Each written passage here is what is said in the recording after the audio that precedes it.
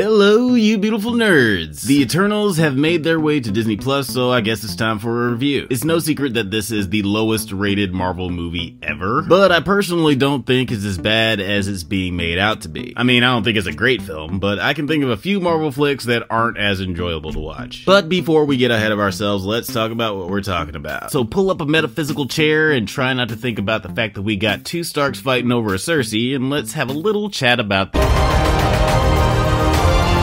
But first, a prelude. In the year of our Lord 1971, writer and artist Jack King Kirby created a comic book series called The New Gods. Even though most of the work Kirby is known for was made for Marvel, this one was made during his brief time working for the Distinguished Competition. The New Gods are weird and cosmic and actually pretty fucking cool. Mr. Miracle and Big Barda have had some particularly great storylines. After going back to Marvel, Kirby was still in a space epic mode and was also becoming pretty obsessed with this theoretical and quasi-racist book called Chariot of the Gods, in which he draws heavy inspiration from to create the Marvel version of the New Gods, The Eternals. As weird and not very good the Eternals comics are, the movie is weirder and not very good-er, because they veer away from the source material quite a bit, and they don't explore any of these big ideas and themes in this movie enough to justify their inclusion in the first place. But what even happens in this philosophical exploration of the meaning of life as we know it? Well, mostly that. You see, these creatures called the Eternals were created by the Celestials about 7,000 years ago to fight off these unnatural evil creatures called the Deviants.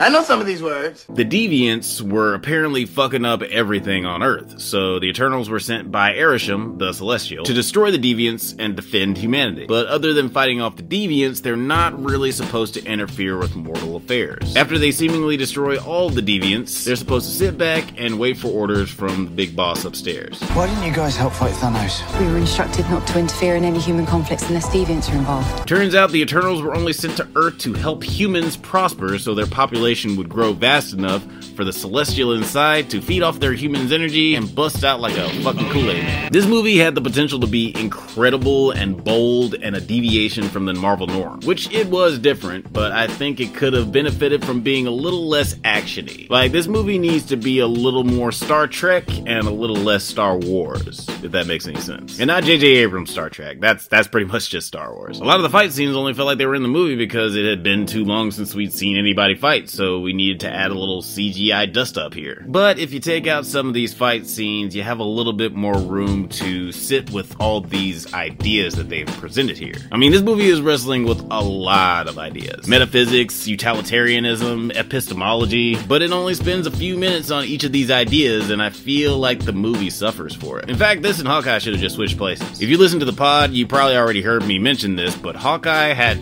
too little story to be a series and probably would have been better suited as a fun Christmas movie. While the Eternals would have worked better as a character-driven contemplative series, like Star Trek The Next Generation. As much as I love all these whiz-bang adventure flicks and talk about them all the time, I still love movies and shows where two people are sitting down in a room talking. Some of my favorite writers in the world wrote some of my favorite movies and TV shows in the world, and a lot of them have stories just like that. Even some of my favorite moments in Marvel or DC anything were when characters were just chit-chatting about philosophy or life or whatever, just trying to work shit out. And in some movies, that blatant lack of communication between characters is exactly what hurts the story. It would have been intriguing to see them delve a little more into why these guys feel conflicted about their mission and how they manage to cope with life on Earth after being told to sit on your hands for centuries. I mean, some of them just straight up decide to chill in a spaceship underground for hundreds of years. One guy just stopped doing what they were supposed to do. And we do get to see why they quit, but we only get a glimpse of what they've been up to since. Druig was especially interesting because his powers allow him to control the minds of humans, which kind of seems like a useless power if from your creation you're not supposed to interfere with human affairs, but whatever. He's angry that he can't just stop them all from fighting and eliminate war and anger. And then later we see he's running his own little brainwash cult thing out in the middle of nowhere. Seems like there's a bit of a story there. I mean, I don't think it would have been out of the question if at least Kingo said, "Hey bud, You doing okay? You dealing with some stuff? You want to talk about how you came to this as a solution? I liked most of the characters in this movie, however little development they got. I even like that little Power Ranger ass outfit. Even their casual outfits, like fucking Green Ranger over here has always got a goddamn green sweater on. That's adorably stupid. I love it. Kumail Nanjiani is always hilarious, and he's really funny in this. Though his little Metroid finger gun power seems kinda lame. It looked kinda cool at first when he did that Kamehameha wave at the beginning, but it got progressively less cool looking as the movie progressed until he just stopped being in the movie. He was like, I'm not gonna be in the final fight. My power isn't getting any cooler than this. I'll see y'all in the next one. Druig and Fastus were probably my favorite characters and my favorite actors in the movie. But again, I would have liked to see more of them. And I gotta say, the Hiroshima scene was pretty silly. I got what they were trying to convey. The advancement of technology led to WMDs, movies kind of dipping its toe into the Martin Heidegger theory of the dangers of technology, but did the dude have to be there for us to get the point? He couldn't have just been like watching on TV, reading the news. He had to be at ground zero with a I just made a nuclear bomb bow tie on. Come on, man. Kit Harington was also great, and also not in the movie that much. After seeing him play a sad sack of shit for a decade though, it was nice seeing him play someone with a personality beyond stoic. Though I will say, when he finds out about his lineage and that he's the Black Knight and reluctantly reaches out for the ebony blade, I was kind of hoping he was gonna say, I don't want it. Gemma Chan was fine. She was actually the one who was the stoic, pensive hero in this flick. Her and fucking Omni-Man over here. I mean, I know she has more acting chops than what she showed off in this one. Hell, she had more personality in Captain Marvel, and she was in that movie for a fraction of the time. You knew all along.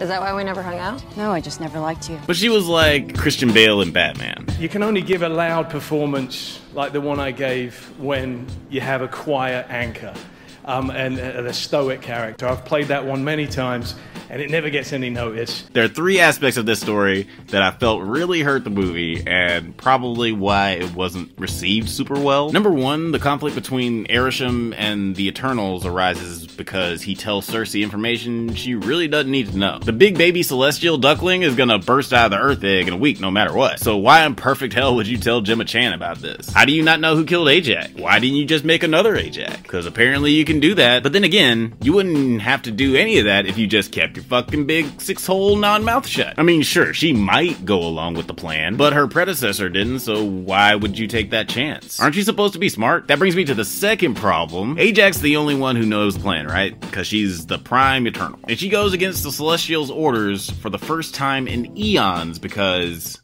humans are awesome? I know us real-life Earth dum-dums haven't definitively discovered intelligent life out there, but this is the MCU, baby! We've seen thriving communities on several different worlds. You mean to tell me that Earth is the only planet with art and love and courage and all that shit? Get all the way the fuck out of here with that. And she cited Endgame as an example for Earth's resilience, but there weren't just Earthlings in that fight. There were Asgardians, a Kree, whatever Gamora and Nebula are, whatever the fuck Mantis is, all these Ravagers that definitely are not from Earth. This nigga is a fucking tree. This guy's technically a raccoon, but he's not from fucking Earth, that's for damn sure. Like, if you think about her motivations for defending Earth for more than a few minutes, it doesn't make too much sense. The last problem I had was with the Deviants. So apparently, Arishem created the Deviants to prey on the creatures that were preying on the humans in order to protect them and help them thrive as a race. But then, they evolved and started preying on humans. So then, Arishem creates the Eternals to stop the Deviants. But then, they go against programming. This whole scenario reminds me of an episode from this show called Studio 60, where they lost a snake under the set, so they send a ferret after it. Then they lost the ferret, so they send a coyote after it. Yoda's gonna smell the ferret, go down the grate, get the ferret.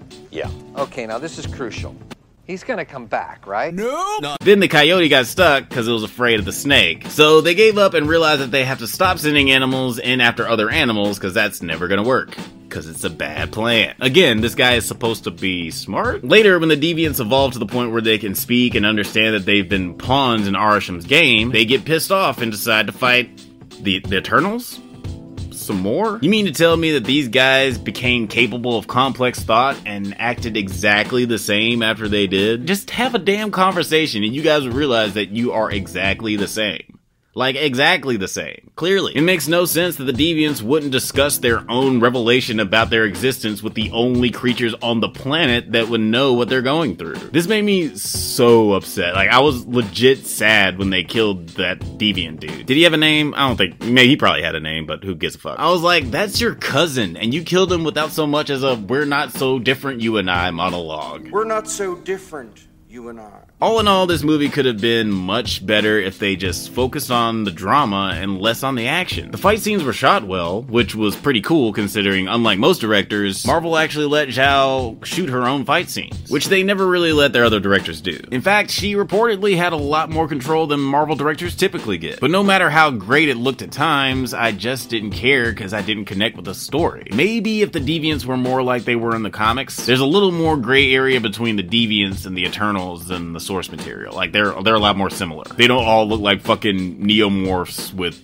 ramen noodles coming out their back. I like Chloe Zhao, and her style was peeking through this absolute mess of a movie, and I am still excited about what happens next with these characters. But hopefully the story will continue off-world. Anytime you have these unbelievably huge, powerful creatures on this small, fragile planet of Earth, it just kind of reminds me of that line from Aladdin. Phenomenal cosmic powers! That's why the Guardians of the Galaxy movies work so well, and also why it makes so much more sense for Captain Marvel to not be on Earth most of the time. Taking these cosmic characters off planet gives the story the literal space to stretch those weird muscles out. But this movie had 1 foot in a Marvel movie and 1 foot in an A24 movie, and it ended up feeling like a DC movie. Speaking of the weird and cosmic, let's talk about that mid-credit sequence. Harry Styles is Eros. Sure. I'm not as hip to, like, real pop culture as most people, so I honestly didn't even know that was him. But apparently he's not a bad actor. I bought Dunkirk a year ago and I still haven't watched it, so I don't know. And he wasn't in this enough for me to feel any way about him. I do have a question about Patton Oswalt as Pip, though. Why make him a CGI character? Because Patton, no tea, no shade, no pink lemonade, but Patton Oswalt kind of already looks like Pip. He's a small person. You're a small person, Patton. You're a tiny thing. You can't just put some makeup on him? Was he busy? Not shitting on the CGI at all. I just always think that if you can do it practically, you should do it that way. I really enjoy heady, philosophical dramas like Melancholia, and I dare say if this film felt more like that, I would have enjoyed it way more. But alas, this is still a Marvel movie, so there are certain things people are going to expect. We need action sequences. But maybe, just maybe, one day Marvel will have the balls to dive headfirst into a full-on, tear-jerking, mind-writhing drama. King Hyperion, anyone? My ranking, I unfortunately didn't like it. Alright, that's it for this review, guys, but before I go, I wanted to say one thing. We made it to 500 subscribers! I'm so happy, and I appreciate every single one of you guys out there supporting the channel. And as a big old thank you, I'm gonna be doing something that I don't even really want to do. I mentioned on the podcast that if we get to 500 subscribers before The Batman comes out on March 4th, and I get one comment asking me to review it, I will finally watch and do a deep analysis on the Joker. Some of you guys know how much I hate the idea of the Joker movie, but you don't know why. Because I have refused to talk about that movie for more than 3 seconds on this channel. But I've also never seen it. And that's another reason I don't like to talk about it, because people like to be like, you can't talk shit about it if you've never seen it. But I will not only watch this film and tell you exactly why I didn't want to watch it, I will then give you my honest opinion after I see it. Because who the fuck knows, I might actually like this thing. I've been surprised before. But I will only do this if we get a comment asking for me to review it before The Batman comes out. I don't want to do this if y'all don't actually give a shit what I think about the Joker. So let's see what happens. Batman is my guy, so I'm definitely gonna be reviewing that when it comes out. And keep an eye out, because I'll be making an Invincible related top 10 list very soon. And don't forget to check out the podcast where we cover more week-to-week TV series like Peacemaker and Moon Knight. But until next time, stay safe, my little deviants, and may the Force be with you.